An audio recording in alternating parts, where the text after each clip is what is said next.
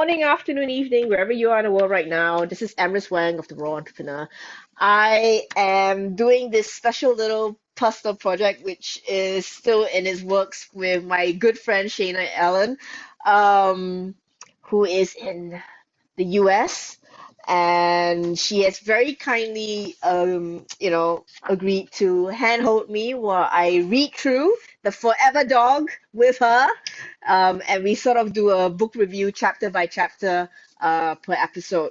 And we are doing chapter 3 today, which is the science of aging, and it's quite a big chapter compared to the first two, I have to say.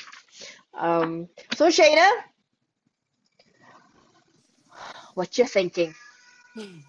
I'm thinking this is a really good chapter. A lot of good points are talked about. A lot of things you can take away and learn from this that you may not have realized are going on inside the body. The whole chapter is about the science of aging and how fast our dogs age and what we can do to hopefully kind of slow that down and throttle that back a little bit and help them live longer. Yeah. So there's a lot of like scientific terms that you're going to read in this chapter that might freak you out initially, but if you just go with the flow and maybe the first time gets a bit bumpy, but if you read it again and again, it sort of after a while it sinks in. So basically they're trying to tell you, life as we know is a ongoing cycle. So basically they're trying to explain the yourself. So they'll die and then they rebuild. There's a cycle of regeneration, destruction, regeneration, destruction, regeneration. And what they're trying to tell you as well, my personal takeaway is that, aging is kind of normal. Don't be scared. We all age, you know, and there are signs to aging, both physically, mentally, and whatnot. But the thing is, there are ways to improve on it. So you don't have to fear aging, uh, time-wise, chronologically. It doesn't mean that, as you get older, you're going to get more unfit. Actually, I found that for myself personally, I'm 48 this year, and basically, I am getting healthier compared to when I was in my 20s and 30s, honestly, because I was super, super unhealthy then. So I feel that, because I've been making lifestyle changes, um, it has improved my health, but I have to thank my animals for that. Because if it wasn't for the fact, for my love of my cats and dogs, um, and making a lot of mistakes, I wouldn't have come on to Dr. Karen Becker and Rodney Habib, who wrote this amazing book to share, the little biohacks and scientific, the current scientific studies going on right now. So with this aging thing, I don't know. How old was your dog, Shayna, when your dog My passed? Bernese was 8 when he passed away. He just turned 8 that November, and he died about 3 4 weeks later. Wow. But your Bernese is like a Bernese mountain dog, right? Yeah, they're big. You're lucky if They're you can big. get the average. I think is around like 8 to 10. If you can get past that for them, then you're Mm, doing really, really good. I know there's people out there that are trying to get them to be a lot more healthier genetically than what they have been in years past. And that's mm. true for a lot of big dogs because we know the smaller dogs live longer and the bigger dogs don't. And the book in chapter 3 touches on that and why that's the case. The smaller dogs live longer, the bigger dogs don't, and how that affects their whole um, metabolic rate and everything that goes on internally. But yeah, Yeah, trying to get these bigger dogs to live longer would definitely make pet parents a lot happier to have them around for a little while bit. yeah, definitely. So, this chapter actually goes into quite a bit of scientific terms that you get to read, like DNA, telomeres, um, Sirtuins and zom cellular senescence. yeah, zombie cells, things that sounds a bit sci-fi, Walking the Dead kind of thing. But it's actually if you start reading it, and what I always found very interesting again is that all these studies were actually to improve human lifespan. most of the studies done. So they actually did a lot of studies on dogs it because they age a lot faster than us. Um, yeah, and so scientists found that okay, we study longevity on the dogs, we'll get a pretty good picture on how we will age because they age a lot faster than us. So the thing is, whatever you're reading in this chapter, you can actually really honestly apply it to yourself. It's exactly the same thing. Um, I will say, they do mention David Sinclair and his research on sirtuins and how the zombie cells are and how our cells need to die off and regenerate, and if they don't, what happens?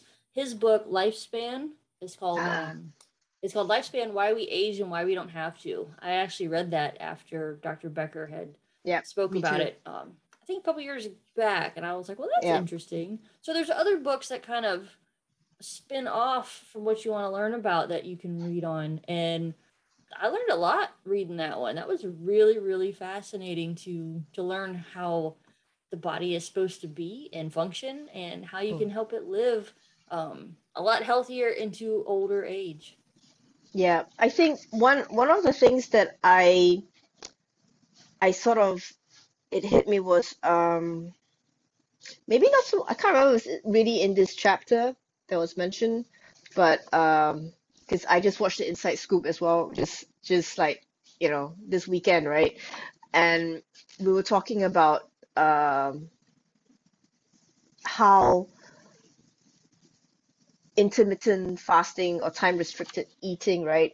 And why that's important. And one of the things is our bodies, when you're digesting, you're not giving your body a chance to renew its immune system, to regenerate the immune, to heal, recover your immune system. So this aging thing sort of um, for me goes really ties into that because we are I think everyone would like to live as long as possible, to be as fit and healthy as possible to the very end of your life, and more so with our dogs. So it talks a lot about how healthy cells get the cell damage, and then the zombie cells come in, and David Sinclair, his book Lifespan. I mean, like, I actually do highly recommend if you're really interested to read that, and because yeah, it's fascinating stuff. Really, it is because if you see a current picture of what he looks like now, he honestly doesn't look his age. He looks a lot younger, you know. Yeah. So there is a way to reverse aging. Yeah, and to touch on your topic of fasting, it's mentioned a little bit more in chapter 4, but it was talked about this past weekend because there was a couple of viral posts that sparked some energy over the last Mm, week. yeah. But what the I think that the casual pet parent may not understand is what happens and what the benefit is. Now, there's many instances where the your dog will tell you when he's hungry. You know, our bodies do the same thing. They tell us when they're hungry, and that develops on your ghrelin and your leptin levels. But what a lot of people may not realize is AMPK, and that's an anti-aging enzyme, and what the benefit of autophagy is. It says when you fast, for example, mTOR is suppressed and AMPK cleans house. So mTOR is a whole enzyme that does its job in the body, helping to calm down, cell replication. And AMPK is what goes through. It's kind of like having like the cleaning crew going through your Mm, body, yep. and when you're feeding your dog, or free feeding, when dogs and cats have access to food all the time and you're constantly getting that glucose spike and the insulin spike when their bodies are constantly eating, the cleaning crew can't come by and pick up all the trash. It even says that in the book. It's just like your body starts to pile up with like all these little trash deposits. It'd be like the garbage man never coming down in your street to pick up the trash as they do Yeah. once a week in the neighborhoods. Like if you just keep throwing stuff out there, you're wasted food into the street and the garbage man never comes by because you're just having a constant party, then how is everything going to get cleaned up? So the body needs that break of fasting. It doesn't have to be for a terribly long time. It can just be from 7 o'clock at night until 9 o'clock in the morning. That's actually pretty simple to do without even thinking Mm. about it. And we can do that for our dogs as well. Healthy dogs, not for puppies, not for sick dogs. Sick dogs are on medication, have their requirements too. But for the average healthy dog, you want those health benefits, and learning what AMPK does and what autophagy is and what mTOR is and how to get rid of those zombie cells that you don't want camping out in the body. Yeah, definitely. So, this thing I actually do highly recommend, like for, like pet parents who want to learn and understand more about the aging process. It might sound a bit off-putting initially, but Rodney has done some really good podcast video lives that you can actually look at Planet Paws and stuff. Just Google them, or become a member of the Inside Scoop, because they have tons of in-depth, like good stuff in there if you really want to dive deep. Um, but basically, like, this chapter is really, educating you on what is aging and the different stages of aging, how it happens with the cells in the body, and basically, yeah, things shut down after a while. You have a good run, and then the machine, starts to break down eventually. So, the signs of aging are usually, the diseases that we get, um, from, I don't know, cancer, kidney disease, all these autoimmune disease, dementia. Doggy dementia is actually pretty similar to human dementia or Alzheimer's. So they talk about, how all these things come about. And yeah, it's like I'm so tempted to read a lot of the chapter, but I'm like, it's like I actually want the listeners to actually also read it to get a feel for it. Yeah, Um, it takes a bit. And you might have to read a couple of pages or paragraphs again to let that kind of sink in, or let it meld, and then go back and read it again just yeah, to understand it. If you haven't done a dive or the rabbit hole into some of these, yeah. deeper, more detailed topics.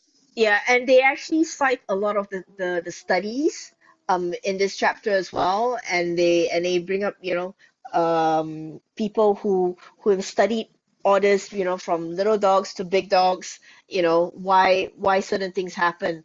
And yeah, I don't know. What else do you think? Hormonal changes is also one of the things that no, you mentioned size, big dogs, small dogs, and age and weight, in terms of aging. The other thing is something that is near and dear to my heart as a rescuer: sterilization, neutering, and spaying. So, there's this huge debate with certain circles on when and if you should sterilize your dog. And this is something, to be honest, in Singapore, not this, no one really talks about, because we accept that, okay, we should, stray dogs have to be sterilized. So, like, my mongrel, she was sterilized, but when she came to me at 7 months for her home trial, she was already on heat, her first heat cycle. So I didn't sterilize her till a little bit later, I think towards the almost her first year, then I sterilized her, because the vet said, like, oh, you have to wait, for a few months after that, kind of thing. So yeah, as a rescuer, and some of the adoptions over here in Singapore, I'm not so sure about in the US, but if you adopt, like, say, a stray dog, they actually want you to make sure that your dog's sterilized, Yeah. um, to prevent, accidental pregnancies, because we do have a problem here of overpopulation, because there's a high rate of abandonment. And like the breed, the so-called dogs that are bred, the purebred dogs, that people buy from breeders here, either, I don't know, professionally or not professionally. Sometimes I think the ethics of breeding here is quite low. So the quality of the dogs that come out might not be so healthy genetically as well, you know.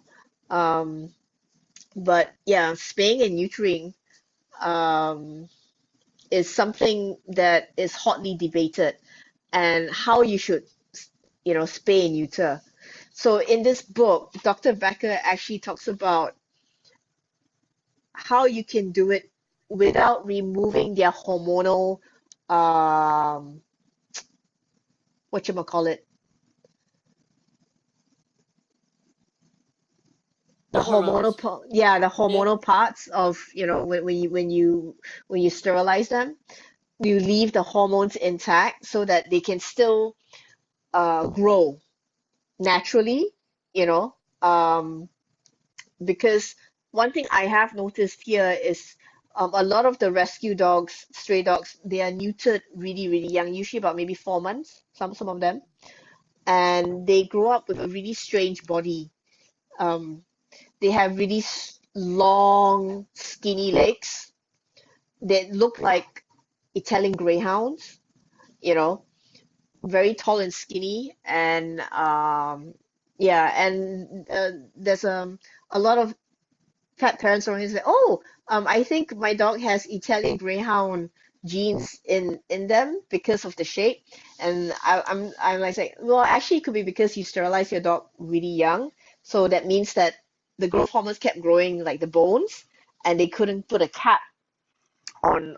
I don't know if I'm saying it right, but a cap on the growth platelets to close so that they close normally, like naturally as an adult dog when it's their time.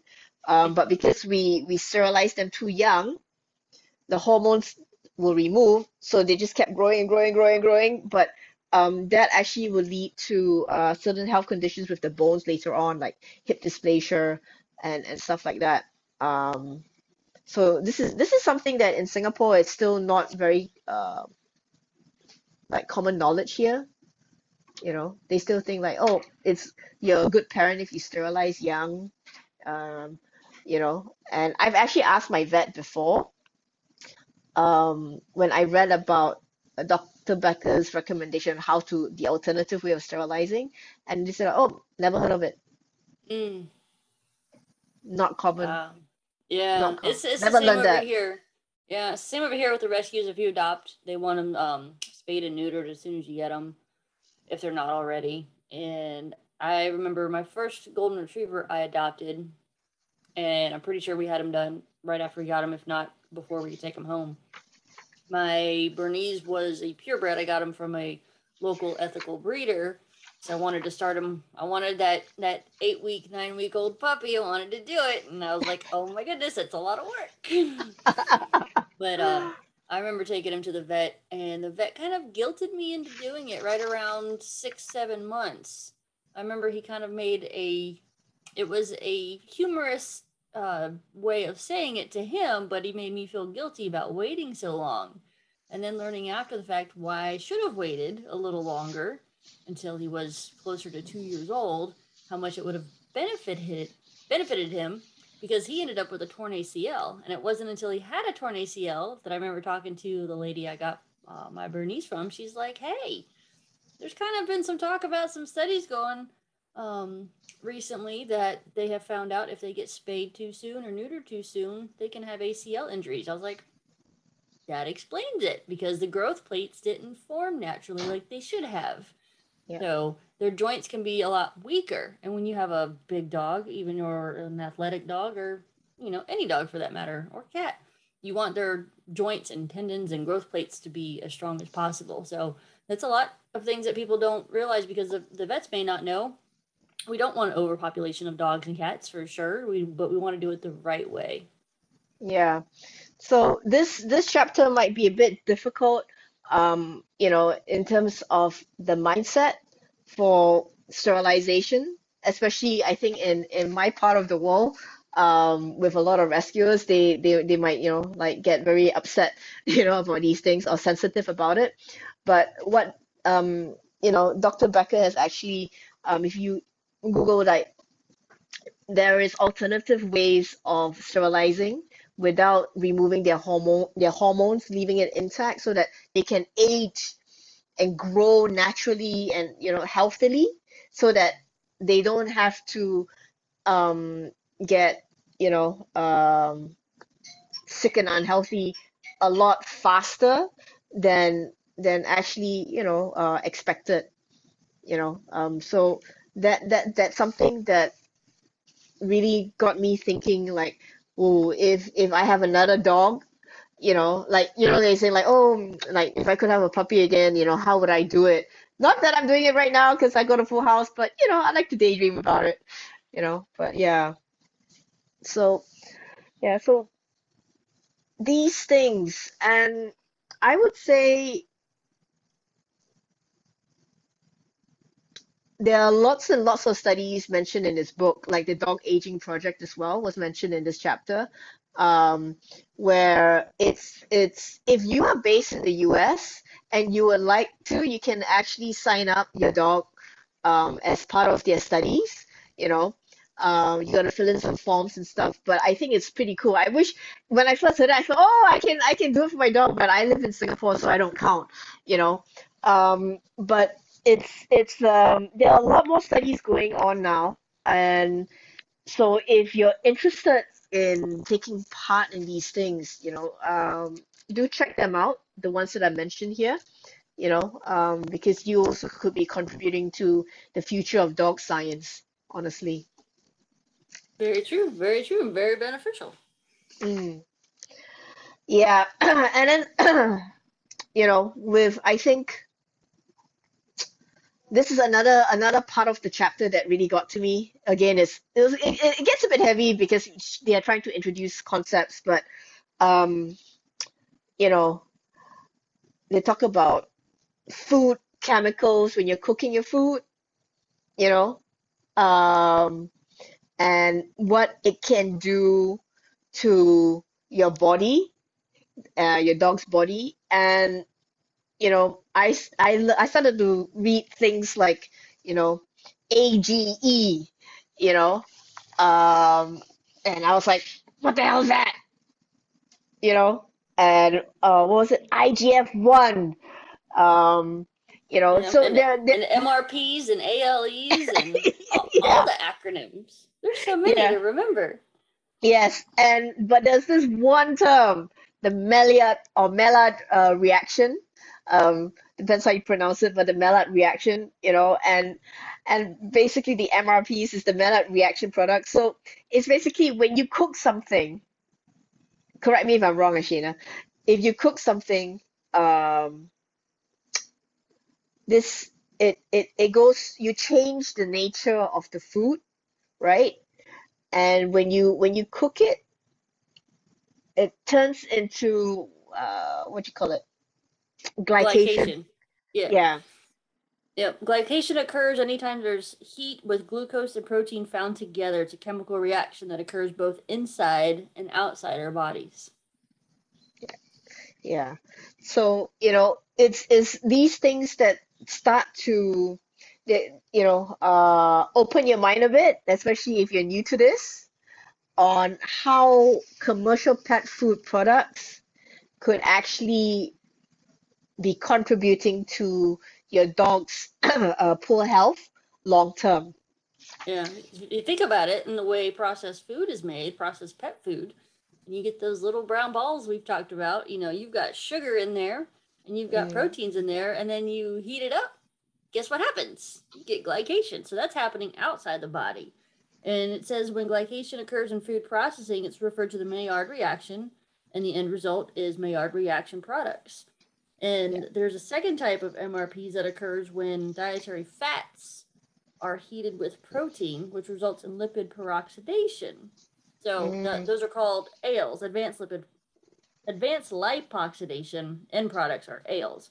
So there's many chemical processes that we are not told about, that we are very unaware of, that happen in food processing, and then that also happen in the body if you eat those same things, because our bodies are warm, and if you eat sugar and protein, you're going to have glycation happening on the inside. You heat it up during food processing with fats and sugars and proteins and everything, and you get a lot of chemical reactions going on that are contributing to aging faster.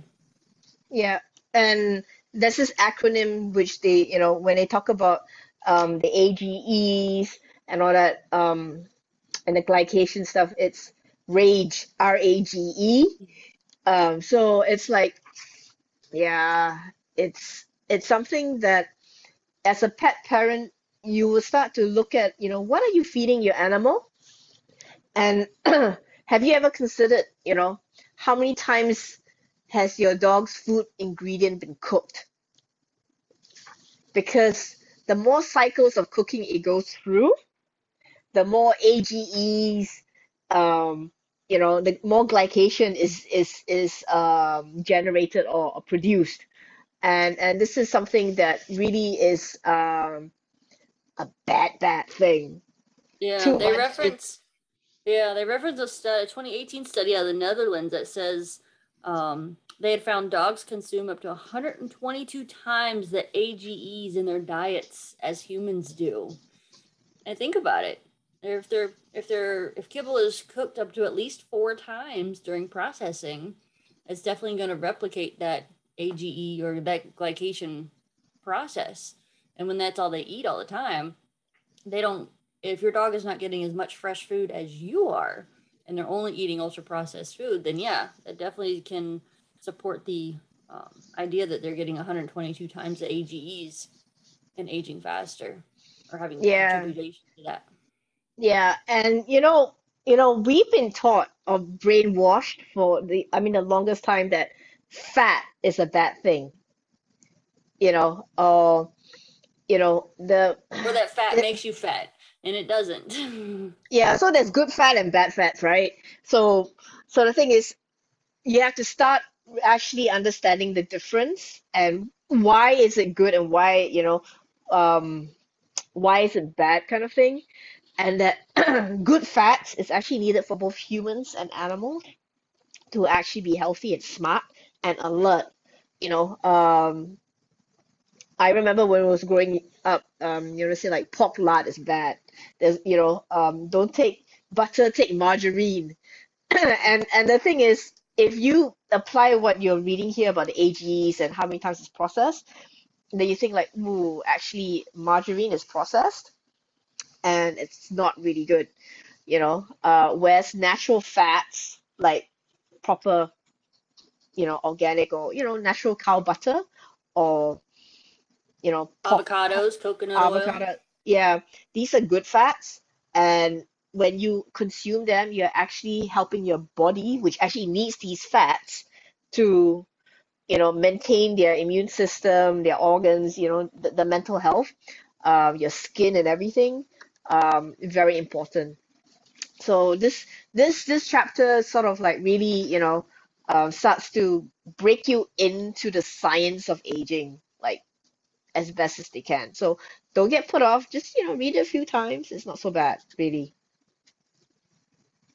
Um, And Let one me thing to see. know too, if the reader's not aware, is that the kibble companies, the processed food, pet food manufacturers, they're not required to test for those glycations or Mm, the glyphosate or the toxins or the ages or the ales.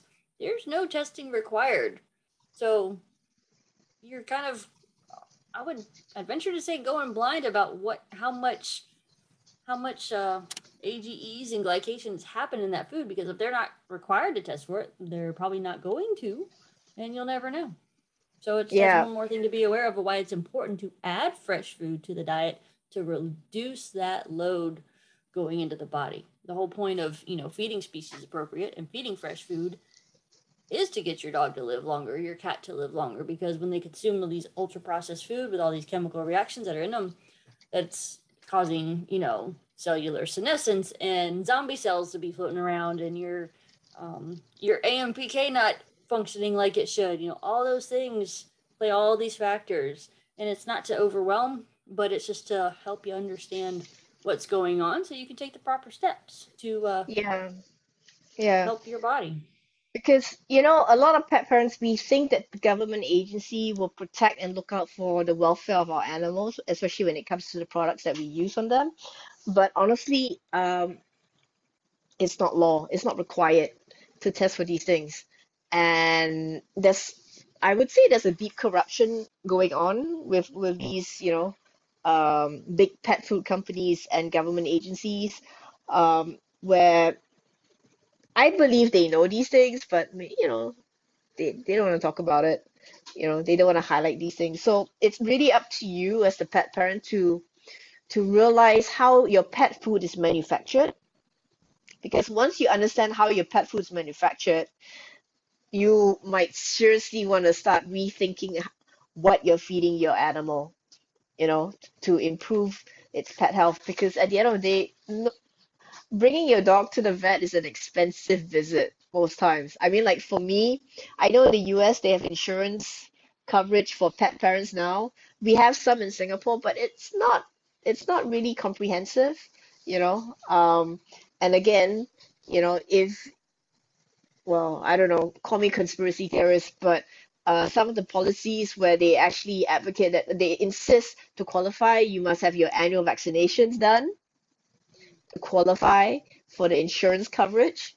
To me, it's like, oh, big no-no, for me, because now I know better, but I didn't before. So, these are things that, when you start like really finding out how things are done and organized and what regulations are actually, being enforced and created, yeah, you start to be a lot more aware of like, okay, you should take control of your dog's health Mhm. Yeah, it'll save you a lot of frustration and and energy heartache. in the long run and heartache. Yeah, the more you can do things ahead of the game and be proactive about their health. So, Yeah. most of us have been down that road. That's why we advocate. I always tell people, I'm like, I am trying to keep you from going through everything that I went through because it was not pleasant. And anybody who's been through it, you make your mistakes, you learn from them, and you try to do better the next time with the knowledge you gain. And Mhm. we just want to help prevent that type of heartache or constantly being at the vet for the body not functioning properly. It's a lot of time and energy and effort and heartache, and it can be frustrating and stressful when your dog or your cat is not healthy. So anything we can do to implement easy practices and understanding how the body works a little bit better definitely Yeah. saves you in the long run. Yeah. One thing here in this chapter is where they talk about food recalls, pet food recalls. And I mean, there's a table and stuff, and go and read it. But basically, what's interesting is a lot of the stuff that was recalled, it's really a lot of them were basically commercial processed food, from the kibbles, the treats to the canned food. So you have to ask yourself as a pet parent, why is that, you know? And again, it really goes back to how was your food prepared? How was your dog food prepared? Um, you know, One of the things that I think all pet parents like is giving dog treats. We love to give treats and stuff. And I remember my friend used to give me milk bones to give to dogs, right? Yeah, buy milk bones because it was like the thing, right? Um, but as I started to improve my knowledge on how pet food was made and how treats are made, what ingredients are put in, um, I sort of started to, actually t with some bit more convictions, like no, no, no milk bones for me, thank you, not for my dog. And do you know how they're made? If you don't, maybe you should. Here, I'll send you some links, Yeah. to find out what do they actually put inside these Yeah, things. and we have it. There's some national chain pet stores that are here. I've been in before when I had my dog, and in like the registers have like a little built-in treat container. Either there's a box of treats sitting on the counter, or there's like this little like hatch in the countertop to where you can see the milk bone style treats in there, and it's so the cashiers can offer a treat to your dog as you're at the checkout. And I remember Mm. getting asked, this was years ago when I knew that they weren't the best thing. I didn't totally know what was in them. I wasn't reading labels at the time, but I knew something wasn't quite right, and I knew I didn't want that for my dog. So there can be instances where you're offered a processed treat without even knowing it. And it might just be, one here or there. But the thing you got to realize, whether they're getting that treat at the counter at the pet store or even at the vet, I had to turn down vet techs who would offer, biscuit treats for my dog too. And I'd be like, no, that's just not for me. I politely turned it down. I didn't want that in the system for A, what was in it, B, because he had a sensitive stomach. You got to watch out for, different things your dogs get offered. But there's a theory that it's just a little bit here, it's just a little bit there, but those things add up over time, and that's what degrades the body. So that's a lot of things people don't think about is, it's just a little bit, it's just a little bit, it's just a little bit. But if they're eating all day long and then they're eating foods and treats that have these glycation processes that have happened in them that we don't know about quite yet or are unaware of, and then we wonder why our dog is aging faster or declining in health at an earlier age, we assume that just comes with age, because that's what we're told. Like, oh, well, you just get old. Yeah. It just happens.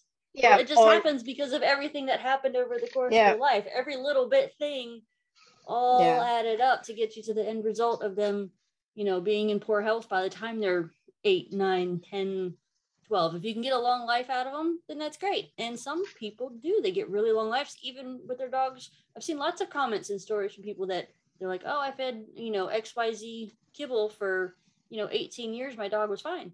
They could have had a very genetically predisposed, healthy dog. It's the luck of the draw. You can get really good genetics. So that's why the story is different for everybody. You can have those long-lived dogs that live on processed food and be fine. They happen to be blessed with great genetics.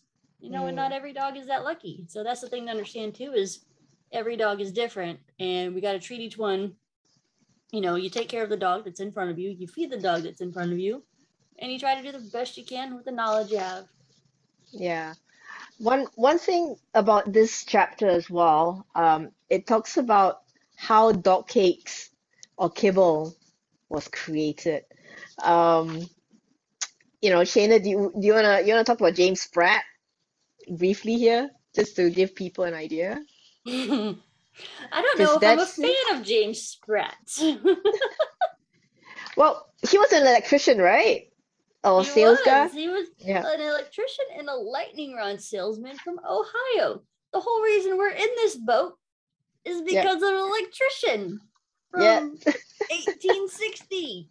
Like, dogs ate real food for the longest time, for thousands and thousands of years. But good old James Spratt came around, and I believe this story is told where he was on a boat or near a boat in England, and he saw dogs eating the hardtack off the boats that the sailors had threw over, and he was, light bulb moment went off for him. He's like, oh, dogs love this. So that's when he created the patented meat fibrine dog cake. And that is how kibble got its start, and that's where we ended up today. Yeah. So, I mean, like, I don't think we'll go too much in it, but it's a good yarn, and it's really important, I think, for a lot of pet parents who don't know the story of how science diet came about, kibble and all that prescription diet. You should read this because it actually will give you the history of how all this was created and the so-called first prescription pet food. And what's interesting is that when they say it's vet endorsed, vet recommended, um, any vet can just say it and be paid to say it. It doesn't mean that it's the best thing in the world for your animal. It's got nothing to do with the quality of the food, the scientific, results of the food, like nothing to do with that. So, it's like Colgate, the toothpaste. When dentists started to promote, like Colgate's the best, and that's how I got brainwashed into using Colgate when I was young, honestly. Yeah. Be you know, because You go the to the dentist dentist, and they're like, here's your toothpaste. They tell you on the commercials, 3 out of 4 dentists recommend it. yep, But it's just an easy little marketing thing. And that's things we got to learn to look past, whether it be for toothpaste or, yeah. pet products. So this chapter actually will start to educate you on the marketing ploys and the tactics that companies started to use to sell these products that basically were not the best quality, because a lot of these ingredients were honestly the cheapest ingredients that they could scrounge and put together, because it's considered waste products in the human industry to be used and sold as pet food ingredients, right? So this is really that's why I say it gets a little bit heavy, but I think it's a really important chapter where you actually start to get the basic foundation of how a lot of the big pet food companies were created. Because when you understand their history, you will see why they are doing what they're doing today. Because a lot of it's all basically profit. Yes. It is all for profit. Yeah, and there's even a graph in there that tells you who owns who and how much money they made. It talks about the annual revenue in 2019, and it'll blow your mind when you read how many billions Yeah, and billions of dollars that they made off of all the companies that they own. And yeah, even if they do have really great marketing, or even if they do say vet recommended, it's always worth reading those ingredient labels and not yeah. just trusting what's on the front of the bag. Yeah, when Rodney and Dr. Becker started to, advocate, like, start just read the ingredient list at the back of the can of the bag of food, that you're buying, and see how you feel. And when I started doing that, I started to get a headache because 99% of the words, the ingredients, I really didn't know what they were. Oh, I thought I did, but the more I read, I realized that, oh, the terminology that they are allowed to use is not equivalent to what it means to us in the human fresh food industry that we are used to, like, what's organic might not even be organic, what is, grass fed, grass finished. I mean, there's so many things that you as you learn more about these things, your mind gets blown away each time. I mean, there's so many limiting beliefs that get blown away page by page, line by line in this book, as you read it, because you just realize how deep the rabbit hole when it comes to pet food industry, what they do to produce, package, sell, market, to you, you know, um, how It's a ethical lot. it is. It's a lot to Yeah, take in. it's a lot to take in. So, yeah, this is a really important chapter, really. Mm. Well, we've mentioned about epigenetic switches before in the past, like our DNA, as you mentioned, like, your dog's DNA, the epigenetics, like what you do with the lifestyle, environment and stuff, is also part of how you can trigger, how you can, either increase the aging process of your dog or not. Um, so DNA is important. We all know DNA is important. We're saying DNA is important, but there are ways to uh, improve your chances of a healthier lifespan. Even say if you are genetically predisposed to certain diseases, there are ways that you can avoid it. And and how you can change it. Yeah, prevent those switches from going up and down. You can actually do that. So Yeah, it's completely up to us to make the decisions for our dogs and what they eat, what goes into their body. And we talked about this in the last episode, of, the environmental changes, things that can harm their epigenetics. But food definitely plays a factor. What you're putting down in that bowl and what they're eating can decide in the body which genes it can kind of what they call them upregulate or downregulate. And mm, that goes with food. That goes into a little bit of intermittent fasting plays with that. A little bit of circadian rhythm plays in with that. There's several yes, factors, but yeah, sleep. yeah. Sleep is so important. Exercise, how active you are. And one of the things that in this book, as you're reading it, right, and some of the studies or some of the dogs that they talk about, the healthiest, longest lived dogs, will all I imagine is farm dogs, working dogs, who who only ate maybe once a day. Sometimes they didn't even eat for that day because they're just running, you know, in the farm. Yep. Yep, getting that Um, exercise, getting that outdoor time, getting, sometimes they're so active, especially if you got like a herding dog, a working mm, dog. They can be so active that they, don't even food doesn't cross your mind because the body's doing something else in that moment, for yeah, hours at a time. Just like when you get busy at work or you're just working on a project and before you know it, like your whole day is gone. You're like, wait a minute, I totally forgot to, eat lunch. You weren't even hungry because your brain was just going and doing what it needed to do. And yeah, that's the same for our dogs, especially when they're working dogs or herding dogs. yeah. Sometimes you might have that lab that likes to be a oh, what's the term? Like a couch pillow, and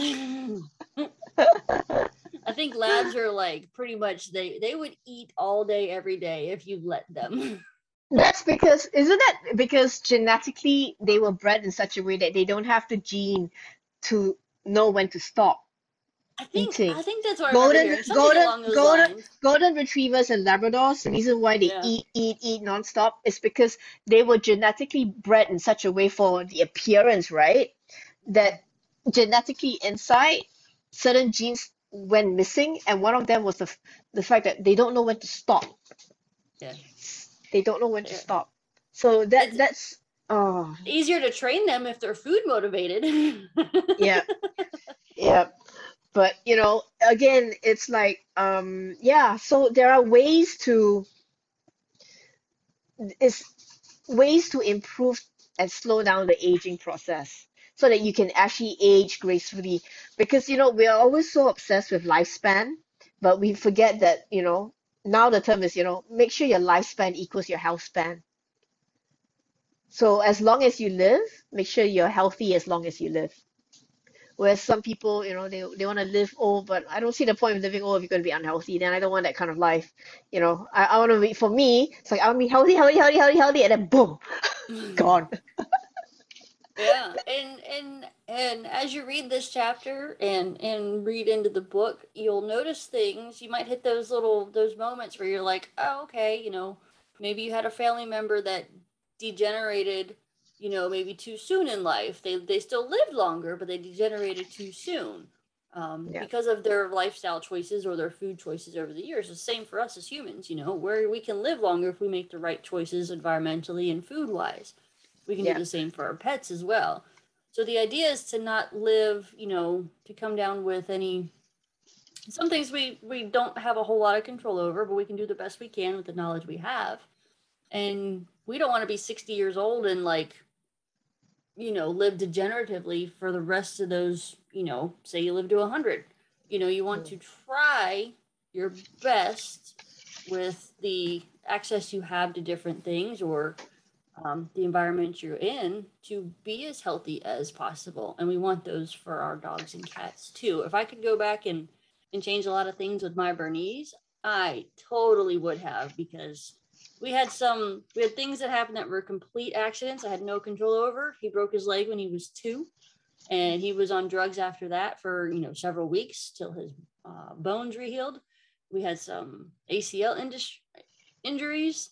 And knowing what I know now, I would have definitely treated those better because after the first accident happened, you know, we had some good times, but there was a lot of things I could have implemented that would have helped him be healthier until the universe said, okay, he's done now.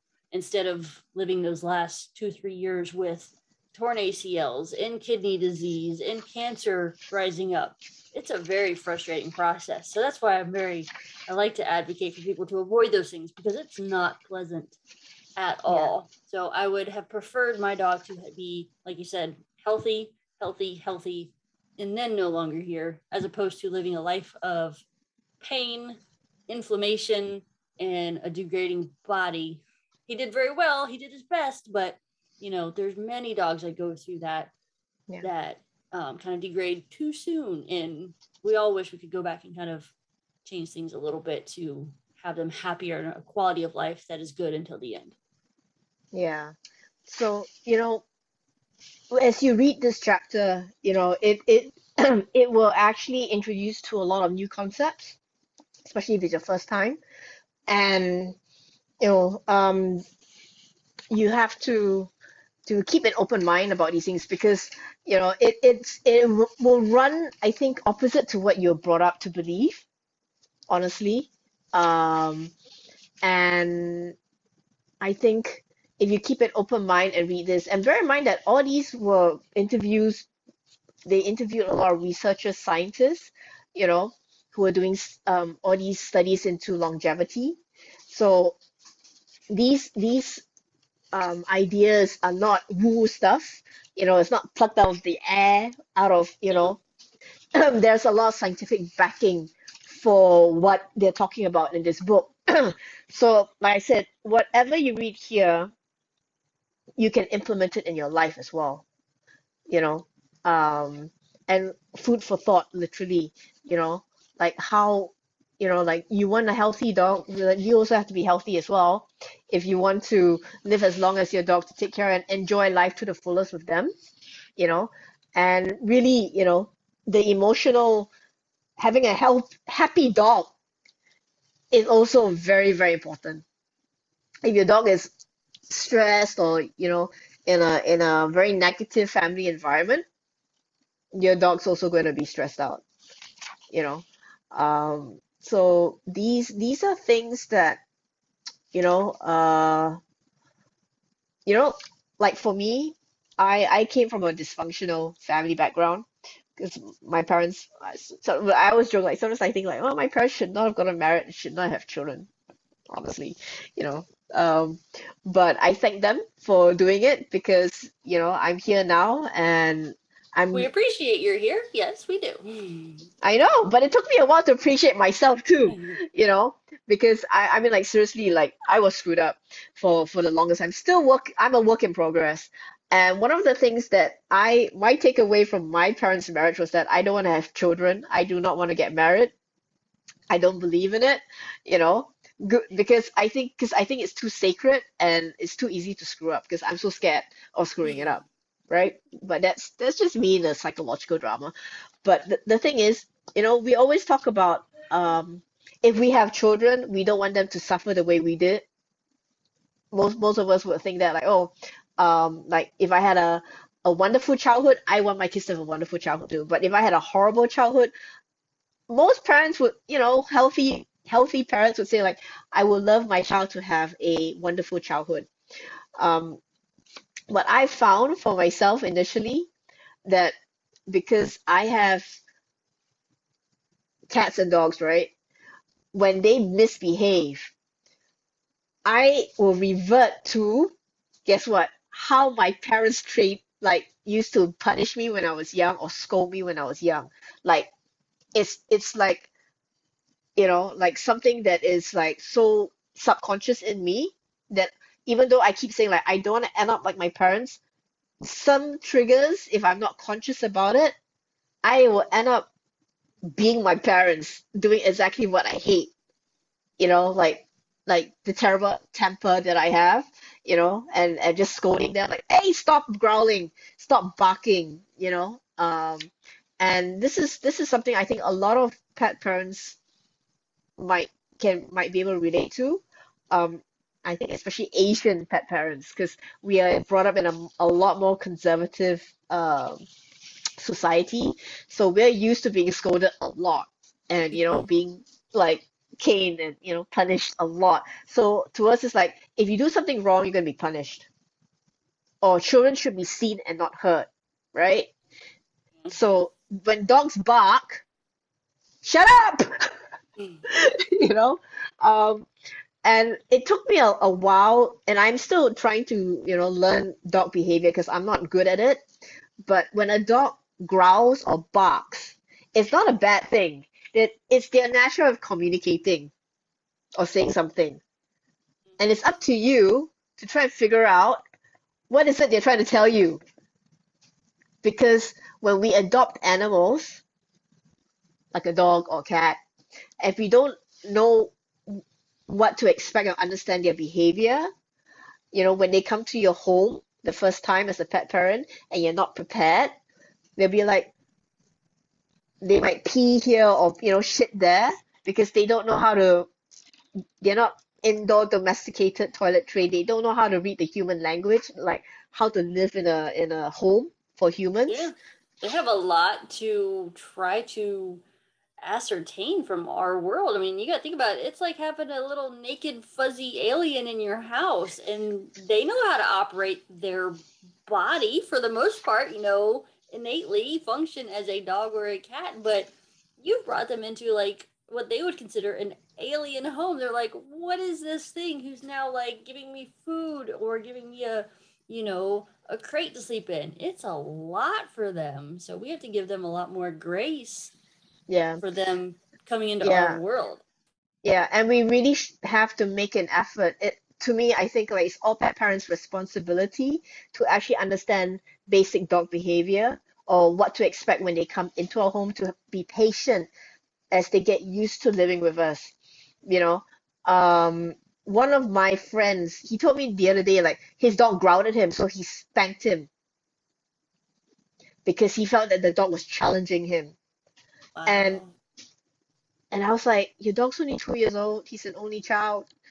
Like, I'm like, I said, oh, your dog, I was like, might be trying to tell you something. I mean, like, what triggered the growling? I asked him, but he didn't answer me because he just, But really, the question you should be asking yourself is, if your dog is making a growling noise, what's triggering it?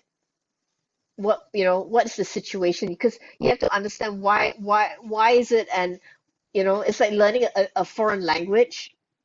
You have to, there's intonations, there's, you know, different ways of growls as well. And like this is something that pet parents, dog parents should really make an effort to learn. Unfortunately, like I said, in Asia, if a dog growls, most of the time we will hit the dog to shut them up. You're disrespectful. Don't talk back, you know? Right. Yeah. And it's like, now that I know better, it's like, ooh, this is so fucked up. This is so fucked up. We are damaging our dog psychology by doing that, you know? So these are things that really, as a pet parent, if you understand what you're doing, when you stress out the dog that way, the dog gets stress. Stress is a trigger for, immune disease as well. And You know, inflammation as well, because you get stressed yeah, and you release that cortisol, and you have that cortisol released just constantly every few yeah. hours, every day, every situation that comes up, they're constantly on guard. That's going to contribute to early aging as well. Yeah. So, even so-called dog behavior, if you don't understand it and if you approach it the wrong way, unfortunately, even with the best intentions, but if you don't understand what you're doing, you might be contributing to your dog's ill health because you're going to stress your dog out a lot faster. So we're coming to the part in the chapter where, they talk about how old is my dog. This is this is this is something which I think a lot of dog parents, we like to talk about this. How old is my dog? And there is actually, the common myth is that, one dog year is equal to 7 human years. So, they tell like, oh, if your dog is 10 years old, you just times 7 to get the dog years or something, right? So that was I mean, it's still a very common belief. But in this book, there's a new formula that they talk about, and it's like, okay, this is very different from a little bit more, uh requires a bit more effort. They do talk about using a scientific calculator here. So if you have one on your phone, it's very useful. But the new formula here, which applies to older dogs older than one, says that a canine's human age roughly equals, what's this, 16 times ln, dog's age, right? Plus 31. Is that right, Shana? Did I say that right? Yes. So if you have like your smartphone calculator with you, uh, most of them, well, I know the iPhone has it. I don't know about the Android phones, but if you activate your calculator on your smartphone, if you have it in the portrait mode, it's the usual calculator that we're used to. But if you turn it landscape, your scientific calculator will be activated. So they're talking about, so my dog, for instance, is 10 years old. So I'm going to put 10. And then, wait, how's that again? Oh, I'm Yeah. not very smart about it. 10, To work out your dog's human age, first enter yeah, the dog's age, yeah, which so would be that's 10, right? 10. And then the Yep. And then press, LN button on your scientific calculator, which I'm doing now, yep. And then you multiply that figure by by 16. 16. Yep, And then finally you add 31. plus 31. See, I can't do this without Shana. So, my dog's age is 67.841. So, 67 coming close to 68 if you want to round it up. So, that's sort of like, ah, my baby. She's So yeah. And what retirement type of dog age. is it? Is it like a She's, medium-sized dog or large yeah, size? she's a mongrel, so she's about 16 kilos, 17 kilos. Okay, I don't know what's kilograms in your. I think it's times two ish. Okay. Maybe Ish. around 30 pounds. Yeah. She fluctuates. She used on a heavier she used to be 20, but I'm keeping her low, keeping her on a healthier diet now. Yeah, Um, so you're roughly like medium-sized dog is you've had her for 10 years, mm, but 60, what do we say? seven, 64, 67? 67, yeah, Yeah. 67.8, yeah. So Yeah. imagine having a 10-year-old human in human years dog, but an actually like 67-year-old in human years. It's that's very mind-blowing as well. We forget, like we know that they age, we generally go by the multiply by 7 gives us a rough estimate, but the new equation gets you a little bit more accurate. But yeah, they're Mm, right close.